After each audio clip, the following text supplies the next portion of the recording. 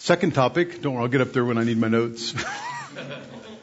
But this is something now back in over 20 years ago. I was invited for, I think, the first time to be a speaker at a breakout session, what was then NANC and is now ACBC. And I had been counseling many cases of parents of teenagers, and the teenagers were rebelling. And again, it was like there was no book about that I could find that was really biblically based. And so I was developing, and so I volunteered to do a seminar, or a breakout session at the conference on this topic, because I was dealing with all these other families that had these problems. And really the outline you have is very similar to what I came up with. And so the conference, at that time, I had our children, I still have 3 sons, but at that time they were 19, 17, and 13, 14. And they had all professed faith. They'd all been baptized. They were all very committed to the church, so it seemed. Our oldest son had gone off to college at Washington and Lee University. We'd set him up in a good church there, got to know the pastor. We would talk to him every week, and things seemed to be okay. And then on April the 1st, 2001, in a phone call with him, he says, "You need to know some things." And basically, he'd quit going to church. He was in a very serious romantic relationship with a Buddhist girl, and more or less admitted it had become sexual. He didn't really believe what we believed, and he wasn't going to. We had kind of made these are the rules for us supporting you in college. He's not considering himself under those rules. Now, at the time, I was obviously very upset, but even angry. And it took many years later for me to realize it took a lot of courage for him to tell me those things. At the time, I just saw it as an act of rebellion and struggled with that. But in hindsight, we have a good relationship now. He just texted me from a soccer stadium in England. He's not playing, he's watching. But at the time, it was just devastating. And for us, we'd followed all the stuff. I knew enough biblically that there wasn't a guarantee if you homeschool your kids and you get them involved in church and all the things we were trying to do that it was all going to work out. I kind of knew the right answer, but I think deep down, I'd never faced a problem with my kids I couldn't find a way to solve. And so that came as a great shock. And I remember, some of you know my wife Caroline, and she is the sweetest, kindest person I've ever known in my entire life. She's a very cheerful person. I've known her since we were about 15. And if I would have taken all the tears she would have ever cried since I had known her, that I'd seen anyway, it would not even fit a thimble. But over the next week, I would have needed a bucket. And I remember when this happened, she just went out in the backyard and started pulling weeds for days and crying and pulling weeds. And we were beside ourselves of what to do. And so I'll tell more about what happened after that with them. But then several months later, our, let's say, 14-year-old living at home, I think under the influence of his older brother, had become convinced that we were a bunch of radical fundamentalists who were keeping him from enjoying a normal high school experience. And this guy had been the most affectionate, loving son. He would actually go to my leadership meetings at church and sit with the seminary interns and, training for future leaders. And he just hard turned and rebelled. Just tried to pursue every sin he possibly could. And that was harder in some ways because he's in the house. And I'll talk about some of the complications of that. And the guy that had, he's 13, 14 years old and he wants to hold my hand in church. And all of a sudden he hates us. And we hadn't changed. But at least there was the middle son, Mark. Mark, by then, he went to college very young. He went to college, got a degree, got a great job. In college, he played piano for his university group, went to the Baptist church we found for him, came home, was part of our church. Then he was 26. We learned that there's a girl. And Mark leaves the church, says he no longer believes, and marries the unbelieving girl. And so it's like 3 shoes all dropping. And it's been very, very hard. It still is hard. I mean, I'll talk later that the Lord has helped us to have some good relationships with them. One of the main things it's taught us is how to love people who break your heart, which teaches us about how God loves us. So, out of that, again, the original book, When Good Kids Make Bad Choices, is that Elise Fitzpatrick, who's a dear friend, she's changed her views since we wrote books together. That's another topic. But she heard about my talk and said, we need to write a book. And so that's the first thing I got to write, and just pulling together the things I learned. Really, a lot of what's in your outline, it's evolved some over the years. But what can we learn from not just my experience, but others who struggle in parenting? And so some of what's in your outline we can kind of skip over because we already covered it, and parenting is more than a formula. Why do kids turn out the way they do? We have influence, our children make choices, we need the grace of God. I will address a couple of questions very specifically that do come up, though. And one is that if a pastor or a missionary has a child who is an unbeliever, does that disqualify them? And in 1 Timothy, it says children should be under control, not accused of rebellion. In Titus, in some of the translations, it says that in verse 6 of Titus 1, it says, having children who believe. And that's a translation of pistos teknon. I may not be getting the forms of the Greek words right. And I talked to Terry about this yesterday. And thankfully, before I started having problems, back when I thought all my children were believers, our elders worked that through. And if you do a concordance search of pistos in the pastoral epistles, including Titus, it generally means faithful or trustworthy. It is a trustworthy statement. It is to trust these things to faithful men, which makes a lot more sense because it would really be a parallel statement. If you have children in the home, they need to be faithful, under control, not accused of rebellion. And my understanding would be, even from the Bible, that if you have children at home, through discipline, you can restrain their sin, and you're responsible to do that. But you can't regenerate them. That I'm not responsible for producing faith in children. That's what only the Holy Spirit can do. So I think both from the standpoint of the meaning of the Greek word, I think other translations probably get it better in terms of faithful.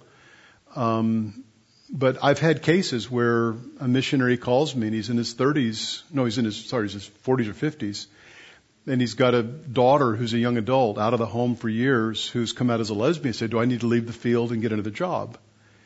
And I'm really convinced from the Bible that we're responsible for our children in the home to train them, to, discipline, instruct, not provoke to anger. And we need to be faithful. And if they're rebelling, we need to do what we can to restrain their sin. But we're not held responsible for their regeneration. And then when they leave the home, then we don't have control over what they do anymore. And then we get to the last talk, we'll talk about how as our kids are adults, that if you don't want to enable a sinful lifestyle of an adult child, that would make you responsible. Actually, I'll give you a true story. One time when I was in the Philippines, I was invited to do a conference, and the year before, this pastor had said he was going to have so many people come to his church, and we're going to have the biggest conference ever in the Philippines. Well, I get there, they're like 4 people. And I'm staying in the pastor's home with him and his family, and he introduced me his son and his daughter-in-law and their baby. Well, before the last day of the conference, he came to me crying. It was very late at night. He said, I got to tell you something. That is my son. That is his child. But the woman my son is living with is his girlfriend, and his wife is actually in Hong Kong working as a maid. Now I understand why no one came. That to me he's enabling by letting the son live there and everything else. So it can be disqualifying. But we're not responsible for the choices our children make when they're outside of the home. And so, prevention, again, I'll cover quickly. I really want to spend most of the time in this talk of kind of how do you deal with the problem, because that's what's unique about our book. But you want to, again, discipline, instruct them, train them from the Word. I've got the list, again, not provoking them to anger. I will say that in a lot of the counseling I've done, a couple of issues I've noticed over the years have been in families that are very controlling of their children, where you treat a 9-year-old and a 19-year-old with the same level of expectation and control. I think that is one way parents tend to provoke their children to anger. And I think we need to learn to relate to them as they're becoming adults. I also think that it's very important to have fun together and not just to spend your whole time trying to maintain control in your family. And I see the Lord has blessed that in many people. And then I really love Sam Crabtree's book called Practicing Affirmation. I don't know if any of you have read the book, but it's on the IBCD website when he gave 3 talks based on the book. Sam Crabtree has been the executive pastor at Bethlehem, where John Piper was for many years. And the basic premise of practicing affirmation is that it's biblical to affirm the good work of God in others. And he gives examples like in Proverbs 31, the husband rises up and blesses his wife. So he affirms and is thankful for her. Paul commends the churches. Even he finds something to commend in Corinth, of all places. In the Revelation letters, Jesus commends what he can commend about the 7 churches in Asia Minor. So it's biblical to recognize the good work of others. And even an unbelieving child can in common grace be honest, hardworking, successful in sports or music. And here's the issue in thinking of your teenager or young adult. If I was to see your 15-year-old and say, what do your parents think is wrong with you? I think they would have no trouble listing, my mother and my father see all these things wrong with me. I'm lazy, whatever it is. If I was to say, what do your parents think is wonderful about you? They might be stymied. And so that book has really helped me since it came out, even with my adult kids, with my wife, with counselees, I get, like you see people at the beach with metal detectors. I kind of want to be an affirmation detector. And I did find, like, my youngest son was still living at home after college for a while, had some health issues. And one night I was talking to him, Daniel, I think I said, I really admire how persevering you are. Having been sick, trying to do different things. Well, next thing I know on Facebook, it says, my father, Jim Neuheiser, says blank about me. And I realized probably he hadn't heard many things like that, and so he wanted to tell the world. So I think affirmation is really an important element on the positive side. But then the question that's the hard one to face is, what do you do when you see rebellion in your children? The scripture says, discipline your son while there is hope. And this is what happens. Okay, you read Ted Tripp's book. You tried to practice Paul Tripp's book with your teenager. You're trying to do the right stuff, but you just sense ingratitude, laziness, disrespect. They're drawn to the wrong kind of peers. They're drawn to the wrong kind of entertainment. They've become very secretive. One author writes, if you lose your child's heart, quickly put into action a plan to get the heart back, no matter what it takes to do it. No matter how much time, trouble, or money it takes, you must be willing to pay a price. And I think there's a lot of wisdom in that statement. And, even looking back now that my kids are grown, is we had some crucial times with our kids where that was really the most important thing going on in our life, more than even my ministry or other things that were happening. It just required a lot of inconvenience. And actually, when we started having trouble, I shared with my fellow elders everything that was going on. I actually told them things that I had learned about my youngest son, who is still in the home, that I had not told Caroline and have still not told Caroline, and she doesn't want to hear about it. But I did snooping. You can go online and you can do other things and find out what's going on. And I laid it out and I said, if you need to decide whether I'm disqualified, you need to evaluate the situation. And their response was very gracious when they said, we've watched you parent your children. We think you've tried to be faithful. But we will also say that this is a crisis time and you need to do whatever it takes right now to help Caroline, especially with the youngest who is still in the home. So remember that trip you were going to take to the Middle East? You're not going. On the positive side, if you need us to preach for you, if you need time off, do whatever it takes. And I think that was very, very wise counsel they gave me, is that if you're in a time of crisis, especially with a teenager, you may need to rearrange your life around doing what you can. It doesn't mean they rule your life and control you, but you may need to be ready to do drastic things with your own life and schedule because it's a very short time till they're going to be on their own. So when we had trouble, when again the 19-year-old is the first one, when he was 19 at the time, the oldest. When this initially happened, I kind of initially took the perspective of like the Old Testament prophets who would write letters, or proclaim to Israelites on God's behalf, here is how God has been faithful and here's how you broke the covenant. Now here are the bad things that are going to happen to you. And that was my mentality, is that we're paying for you to go to college. We've given you all this opportunity. And here you've broken our agreement. And, this is no more money or whatever my threats were.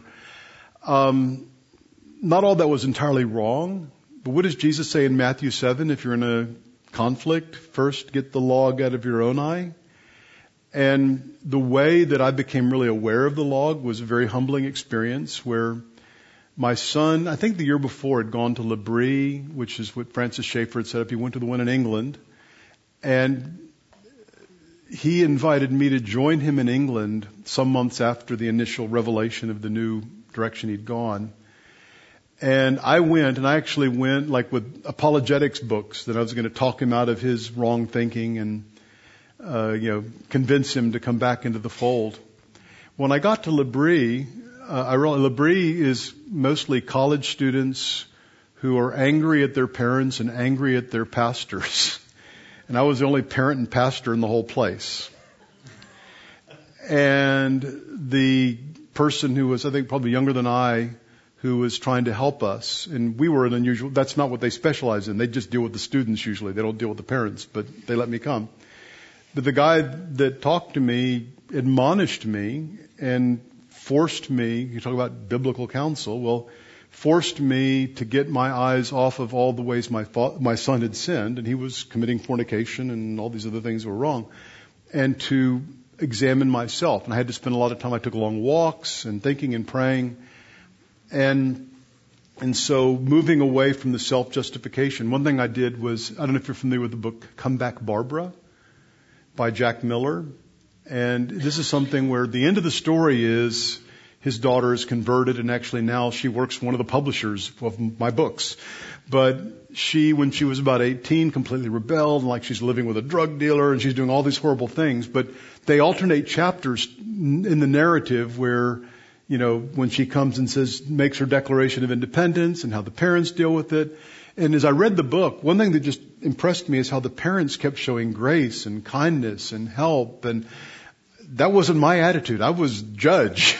And I even thought, what's wrong with these parents? And yet I can't argue. And now I know Barbara. It was kind of funny meeting her as a 50-something-year-old adult, or when I first met her. Married to a godly man and doing well. But, they went through many years of tragic turmoil with her. So I had to deal with my own sin. And if you have children who are rebelling, I think that's what you're going to have to do. In some cases would be I didn't discipline or I didn't instruct. In my case, I think that I was good at discipline. I was good at doing family devotions. I was good at doing, monthly time alone with each kid and all the stuff you're supposed to do. But I was not very good at just expressing love to my son. And then I think also as he was becoming an adult, I was still in control mode, and I realized he'd begun thinking for himself a long time before. It wasn't like suddenly this happened. And I don't think I made it really safe for him to disagree or to tell me what he was really thinking. And that doesn't mean it would have made things different, but I was living under illusions. And just, Paul Tripp talks about this too, is that don't think you can control the heart of a young adult or a teenager.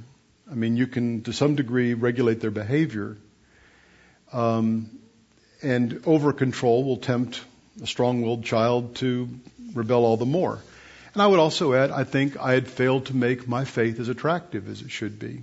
That it could seem like, actually, one of the things with the guy that counseled us at L'Abri is he asked my son to describe me in one word. And it stuck with me. He said the word was duty. It's probably still true. I would have loved for even love or humility or something. Humility was happening. But in my own case, it was a time to humble myself before God and get my eyes off of what I thought were His sins and to cry out. And there were many emotions of anger and shame and heartbreak. It was hard being part of the homeschool community, and we were kind of the oldest.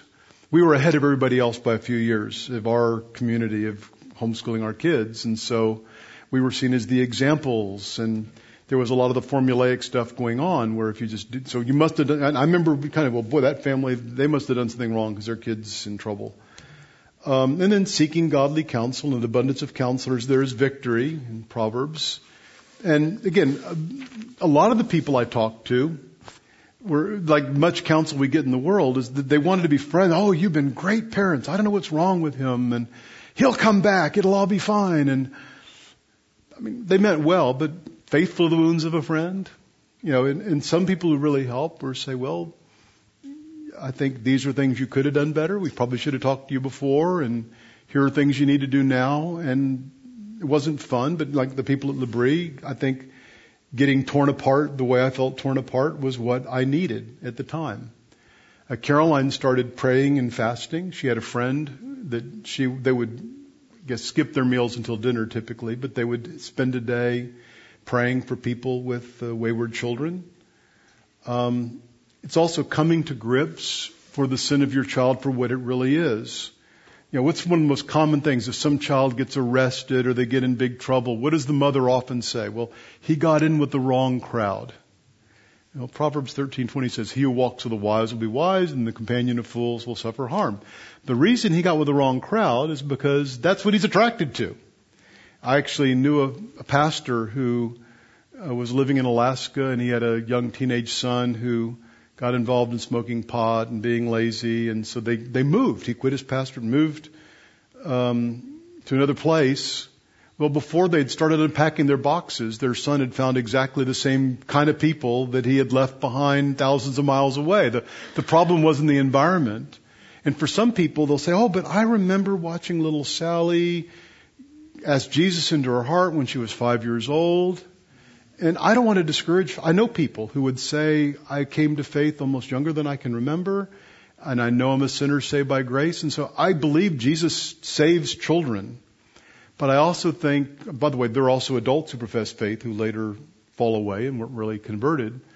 But I think we have to deal with the reality that sometimes children, to please their parents or to fit in with the church, and that's kind of my analysis of the Josh Harris thing. He was in a community where to be successful was to become a pastor of a big church. And he just went along with that till he couldn't and didn't. But I think sometimes it can be really hard for a parent to realize that your problem here probably means evangelism. And that even if they made that profession, I remember hearing a mom's, where their husband's like, her son is like in all kinds of evil. Oh, but I'm sure he's saved because Jesus said, by this you'll know, John says, by this we know that we come to know him if we keep his commandments. The one who says, I know him and doesn't keep his commandments is a liar and the truth is not in him. And later in the same chapter, he talks about people who have gone out from us because they were never really of us. And so, don't blame others. Don't blame genetics or whatever else. You have to come to grips. Sin is sin. You have to recognize you're not in control. You can't control their heart. Another aspect is just be concerned for the rest of your family. It can be, and I'm still counseling couples who are having these problems with their teenagers and young adults. There's a temptation, like in a couple I'm dealing with right now, where he is kind of the strict guy, can get a little angry, but he holds the rules, and she's the softie who doesn't enforce the rules, and it's real easy for them to blame each other. Well, this happened because you didn't follow the rules, so this happened because you get angry, and that's not really helpful. And it's also not helpful is that rebellious kids will try to divide and conquer anyway. And so it's very important that husband and wife be united. And part of it is to be humble and to be gracious. Instead of saying, I did it right, you did it wrong. I see what I did wrong. And, I forgive you for what you did wrong. Please forgive me for what I did wrong. Now we need to work together on this. Carolyn and I pray together every night, and we still pray for our kids every night. And this keeps us praying. We had gotten to that habit several years before, but we will probably never lose that. I'd never want to lose that habit.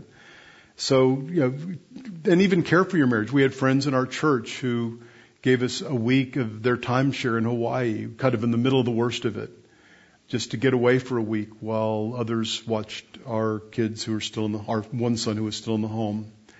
And then also watch out for your other children. And there are two different things can happen. One is influence.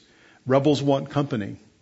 And again, another case where the girl who's immoral and doing drugs, who's 17, she'd like to get her 15-year-old sister in the same direction, and that somehow validation. So you watch out for influence. The other aspect, like at the time with our middle son, we have trouble with the old one who's out of college. We have trouble with the young one who's in the home.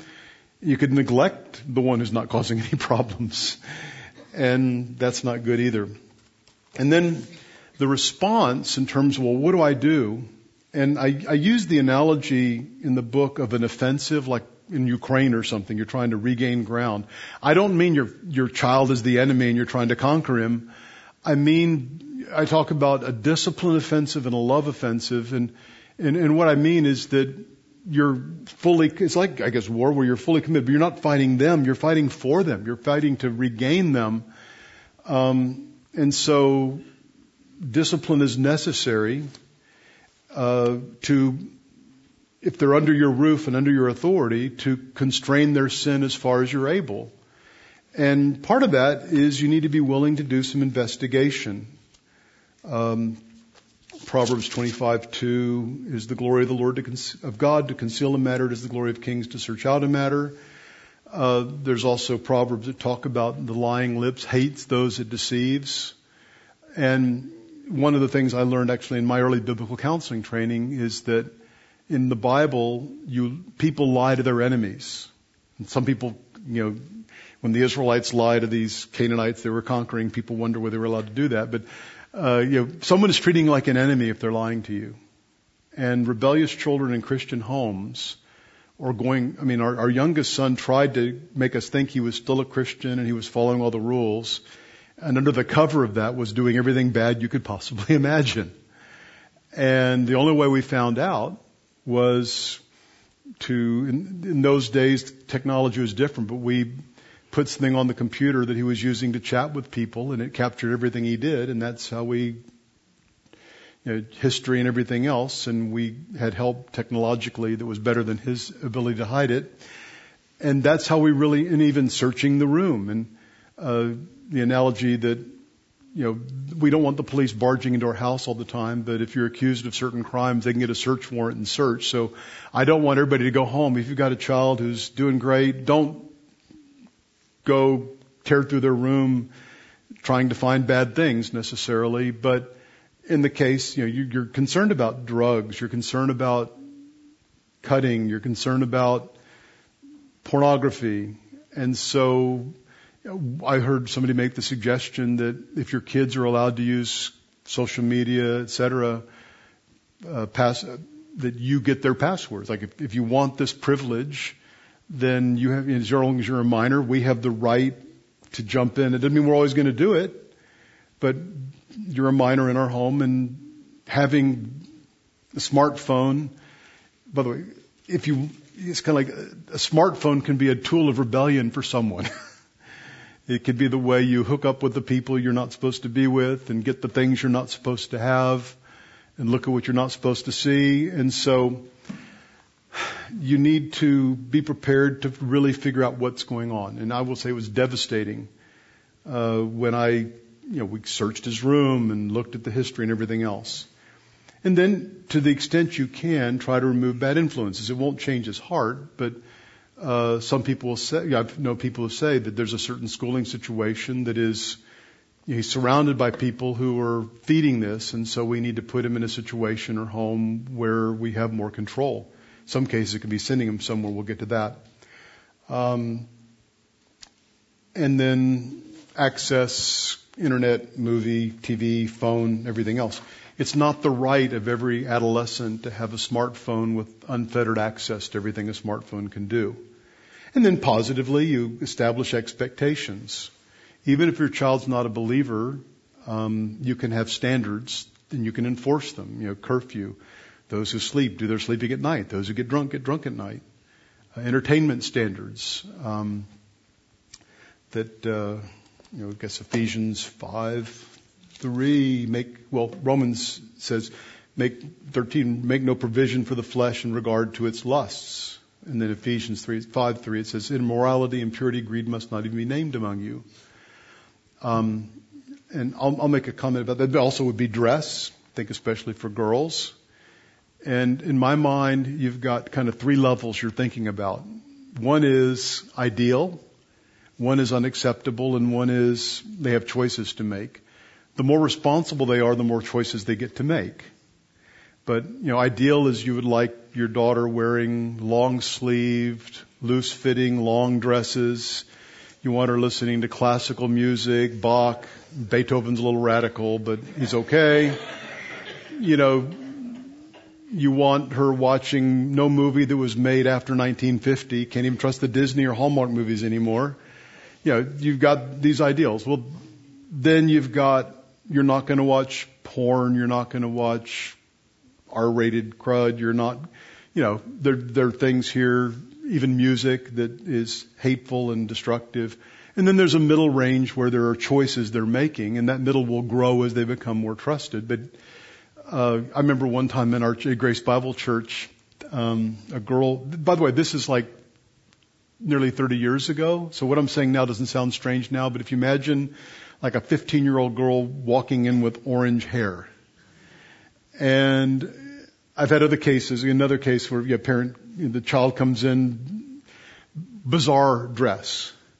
And in my younger years, I thought, what are those parents thinking? But now I'm realizing those poor parents, that they've given her the freedom. And actually, in the case of the orange hair, she didn't really intend it to be orange, but that's what happened. But those are silly things that sometimes you give freedom in things that aren't going to destroy them. They're making choices, and they have to live with the consequence of those choices rather than controlling every single thing they do. But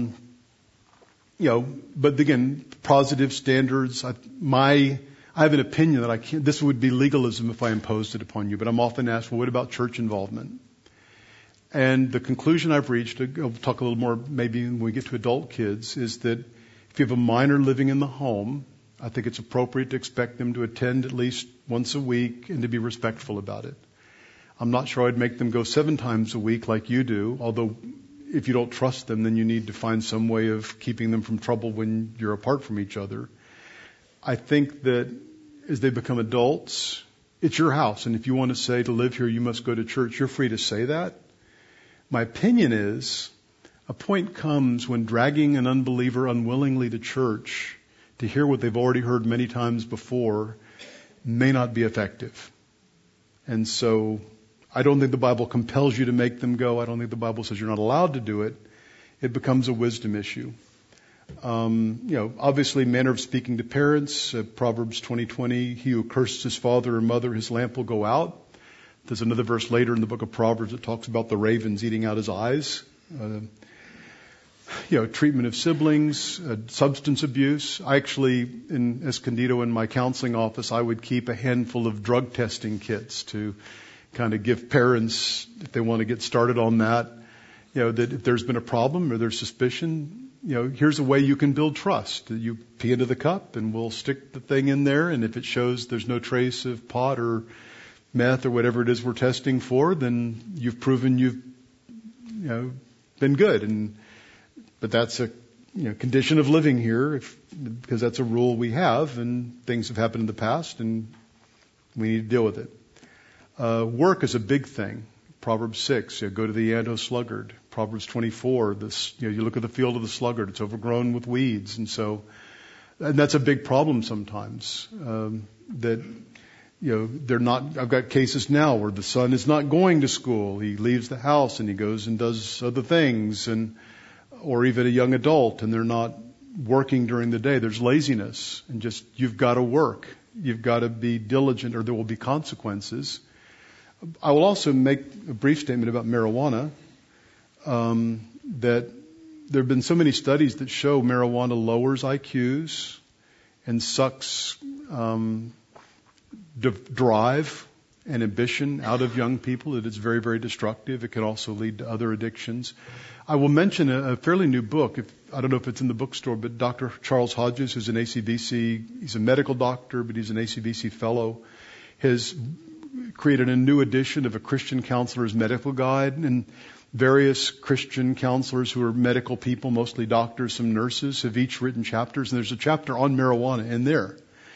And whether abortion is legal, that doesn't mean it's good.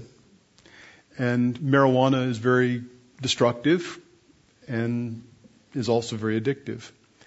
Anyway, other expectations, contribution to family, chores. Proverbs 10:5, he who sleeps in harvest is a son who acts shamefully. We've already talked about dress code. And then there have to be consequences. Rules without consequences are totally ineffective.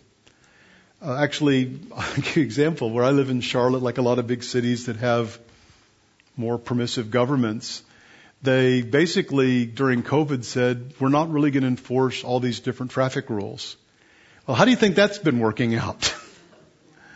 You have the primary example of failed parenting in the Bible is Eli. That's one of the two primary ones. And Eli nags his sons. It's not that he says nothing. He just doesn't do anything. And so there have to be consequences. Proverbs 26:3, a whip for the horse, a bridle for the donkey, and a rod for the back of fools. I use this with adult kids as well. The point being, donkeys won't do what you want because they like you. They will do what you want because it hurts too much not to do it. That's the foolishness is bound up in the heart of a child. How do you restrain the foolishness? Well, it's the rod of discipline. It's consequences. And so it can be taking stuff away. It can be chores. I actually had one couple, they had a son who was very rebellious, very disrespectful to his mother, and when he would speak evil to his mother, they went to Home Depot and bought like 100 bricks. And they would put them in one corner of the yard and said, okay, these bricks need to go from this corner of the yard to this corner of the yard. And basically all the things in life you like are over until that's done. You can decide when you're going to do it, but there's no access to video games, there's no access to internet, friends, other than going to school. That's the next thing. This is the consequence. So, again, this is a wisdom issue. How old are they when you can still spank them? I had a friend, the guy actually led me to faith. When he was 18 years old, he cussed at his mother, and his father came home and whipped him, and my friend respected him for that. I would say that's an unusual situation that probably won't work in most cases. I think as they're older, you have to find you can still cause pain by taking things away or extra work, but you have to be creative, like the bricks thing. But if there are no consequences, the rules won't work. But then also you want to appeal to your child. It's a problem is the foolishness in his heart. From the heart, the proverb says, flow the springs of life. And what I find is, first of all, Caroline is the mom. It seemed like they would talk more freely with her. And she would actually put the youngest son into Christian school, and they would drive back and forth. And sometimes she'd stop and get him a Slurpee on the way home or something. And sometimes these little windows of opportunity happen where they're not just totally shutting you down and you can toss a few things in. And so you're praying for that. There could be circumstances where it would be wise to have your child examined by a physician. I had a friend who's in the biblical counseling movement who had a young adult child who was not working successfully and a lot of things wrong in his life. And I think my friend really assumed it was rebellion on the part of their child. Well, it turned out there was a part of the guy's brain that had not developed normally. It does not excuse sin, but there was a medical issue involved. I think that's relatively rare. I think most cases it's sin. But there could be medical issues. They don't cause sin, but they can be influences that we may need to understand. And then just don't undermine your own efforts. I've already said parents need to be of one mind, and don't make empty threats. You're tempted to say, I'll do this, unless, don't make a threat you're not going to be willing to follow through on, or you're really undermining your authority. And then the positive side is to mount a love offensive. And you even think the father of the prodigal son, as his son was away, he loved him. Psalm 103 talks about as a father has compassion on his children. That's how the Lord cares for us. And this is the harder part, in the sense that, at least it was for me, that knowing I needed to keep my son away from drugs and pornography and wicked friends when he was 16 years old, I got that. And we invested a lot of effort in locking that stuff down. It was like he was handcuffed to one of us, almost not literally but figuratively, for a very long period of time. But then it's really hard to show love to someone who's destroying your life. It's really hard to show love to someone who breaks your heart. And the hardest thing for me it's hard to show love to someone who hurts my wife. She's so nice. She's so kind. And to see her so sad and so hurt, it gave me a sense I wanted revenge. And yet, God loves us when we don't deserve it.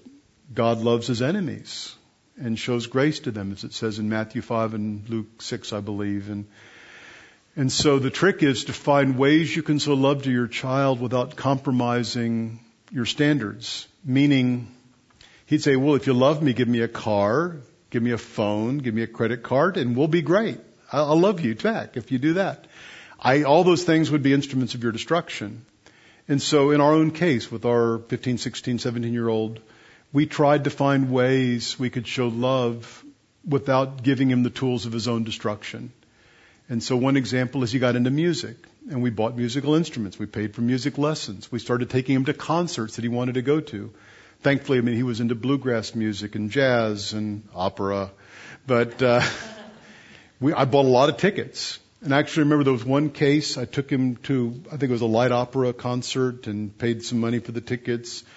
I was more probably jealous of my time. I could be studying. I could be reading. I could be doing something. Here I am sitting in an auditorium in Balboa Park waiting for this thing to start.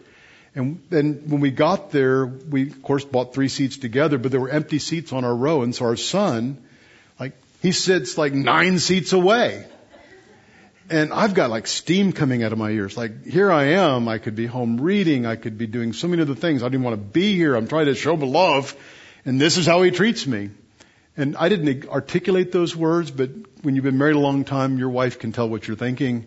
And she just put her hand on my arm, not now. Calm down. So I took it. There was another case where actually the school he was going to was selling tickets to a golf tournament.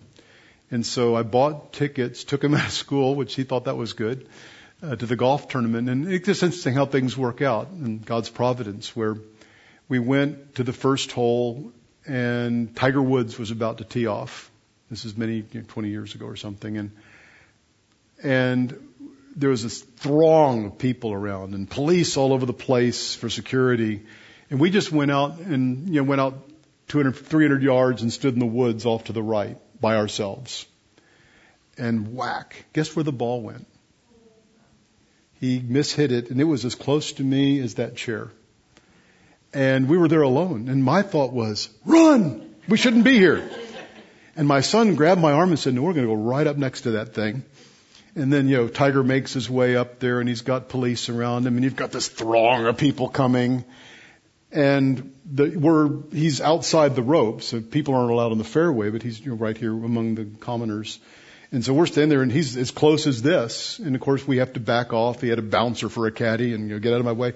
But my son, wow, here's this celebrity we could reach and touch. We didn't dare; we'd have gone to jail. But that close, and so the Lord gave us some good experiences together, trying to find ways to show love without compromise, and then having a heart of grace and forgiveness, and not giving up. I think there's a lot of temptation just to give up. I actually I feel like my parents actually as I got older. Thankfully God saved me when this happened and nothing horrible happened, but it's like you're on your own. And I see how that would be a temptation.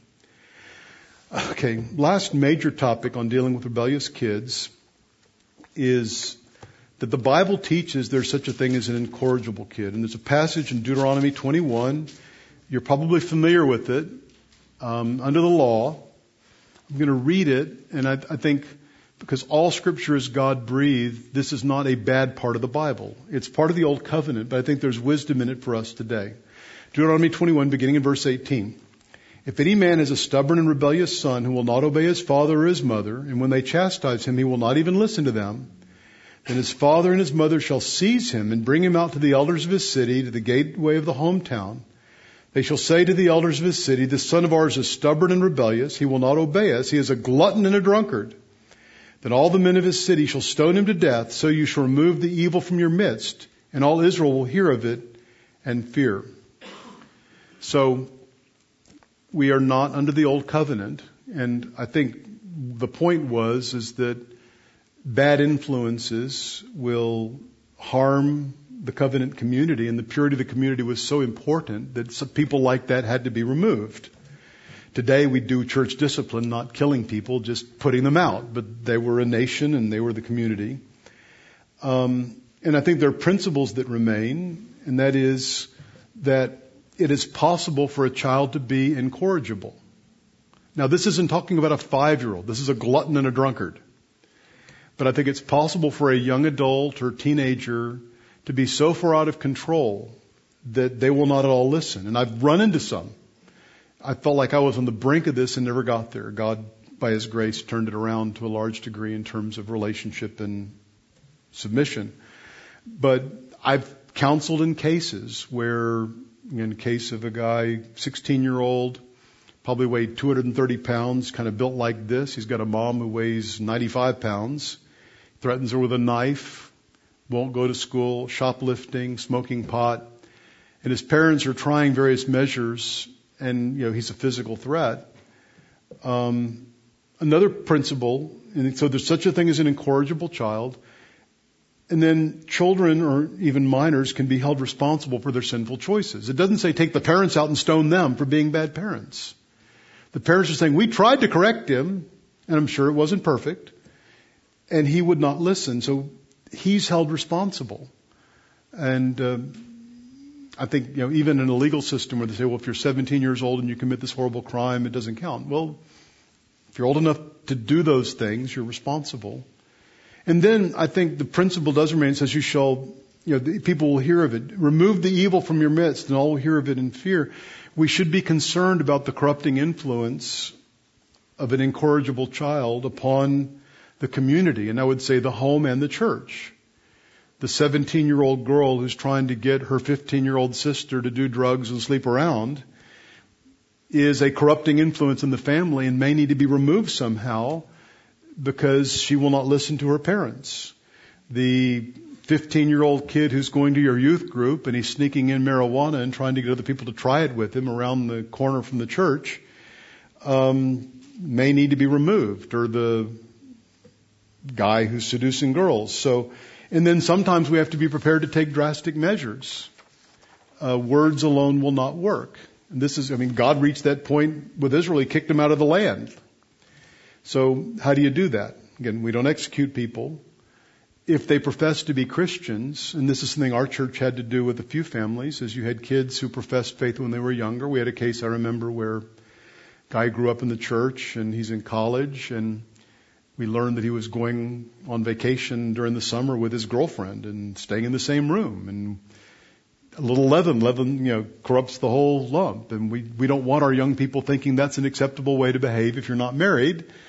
And so we approached him. He's now old enough, 19, 20 years old. And we ultimately removed him from membership through discipline because he would not repent of fornication. And so sometimes that's one avenue. Of course, the purpose would be corrective to bring somebody to repentance, and that sometimes happens as well. Another aspect would be the civil authorities. Oftentimes when children get into trouble, their parents invest a great deal of money getting them away from the consequences. And so this person got caught selling drugs at school. I have a case of that, believe it or not, where the person I'm counseling, son got caught doing, not just doing, but selling drugs at school, in high school. And you're afraid, oh no, if he has to go to juvenile hall or if all these things happen to him. God has designed the punishment that human government brings upon evildoers is a common grace means of restraining sin. And if you want to harden a child in being incorrigible, you keep threatening and nothing ever happens. We actually had a case in our church where there was a kid who was 17 and he ran away from home doing all kinds of evil, just getting every kind of trouble you could imagine. Police found him and actually somehow brought him where he sat with one of the pastors, myself, and his parents. And we were trying to work out how he could go home and how he's going to live under the rules. And the policeman told the parents, if he causes you trouble, here's my card and you call me and I will take him in and da-da-da. Well, the 17-year-old, after the policeman left, said to all of us, drop dead, and walked out where some friend was going to pick him up down the street from the church. And we called the policeman. He says, I was bluffing. There's nothing I can do. But what does that tell that kid? And so I know we hate the idea of our children going to court or getting into trouble, but sometimes that may be the better thing rather than having to learn a hard lesson later. If they've committed civil crimes, let them experience the consequences. And then sometimes you may need to put them out of the house. Now, once they're adults, you can kick them out. They don't have a right to live with you. If they're minors, you're responsible to provide shelter, clothing, food, but it doesn't need to be in your house. And I've had 3 cases going on right now, which is an unusually large number at one time, where there are apparently incorrigible sons, drunkenness, alcohol, rebellion. And in 2 of the cases, the parents have put them into kind of an institutional setting where they deal with these situations. And there are places like that. And there are Christian ministries who specialize in that. I admire that anybody would be willing to do that. I would sooner break rocks into pieces than do that kind of ministry. I admire that some of them are charismatic and some of them are psychological. I mean, it's hard to find one that's perfect, but part of the reason, even if it's charismatic or psychological, at least the child is out of your house, not burning the place down, figuratively or literally. Some are better than others. Some are cheaper and more expensive than others. But I think that's an option. And I've had 2 cases where the option is, this is where your food and shelter is going to be coming from for the next 3 to 6 months or longer. And these places are pretty good at, you can't play them like you can play lots of parents. I had one case of a couple, it was the same people that had the bricks, and their son at home was just out of control. I mean, they would try to keep the computer from him, and he would find ways to break locks and passwords and get into evil and trouble. And so they sent him off to one of these places, and he went to this ranch type place with other rebellious kids, and he became like the star student. And he came to see me when he was released or on break or something. I said, well, why is it that you wouldn't obey your parents and you would obey these people? He said, well, there's this big fat guy called Big Al. And they said that Big Al was going to sit on me if I didn't do what they said. And there was a lesson in that for the parents. That they weren't willing to sit on him in their particular case. Again, your hope will be they will repent. But there's 2 goals in putting a child out. One is it's protection for those who remain. Like the 16-year-old kid, 250 pounds, threatening his mother. A security guard came, actually handcuffed him and took him in a vehicle to his new residence. And if nothing else, his mother's life isn't in danger and the other siblings aren't in danger. And you're hoping, Psalm 119:67 says, it was good for me that I was afflicted, that I might learn your ways. When did the prodigal son come to his senses? When he ran out of money and when things were hard. And so your hope would be that God would use that. And there are lovely examples. I mean, we love the story of the prodigal son, don't we? Those of us with unbelieving kids love the story. We yearn for that to happen. In the earliest days of our church, we had a man in our church, had an 18-year-old son. He was very rebellious. And he said, he told his son, you can't live here anymore. And that was really hard for my friend. And the son said, I don't care what you think. I've got lots of people to take care of me, places to go. And the son was gone about 2 weeks. And can I come back home? And he was converted.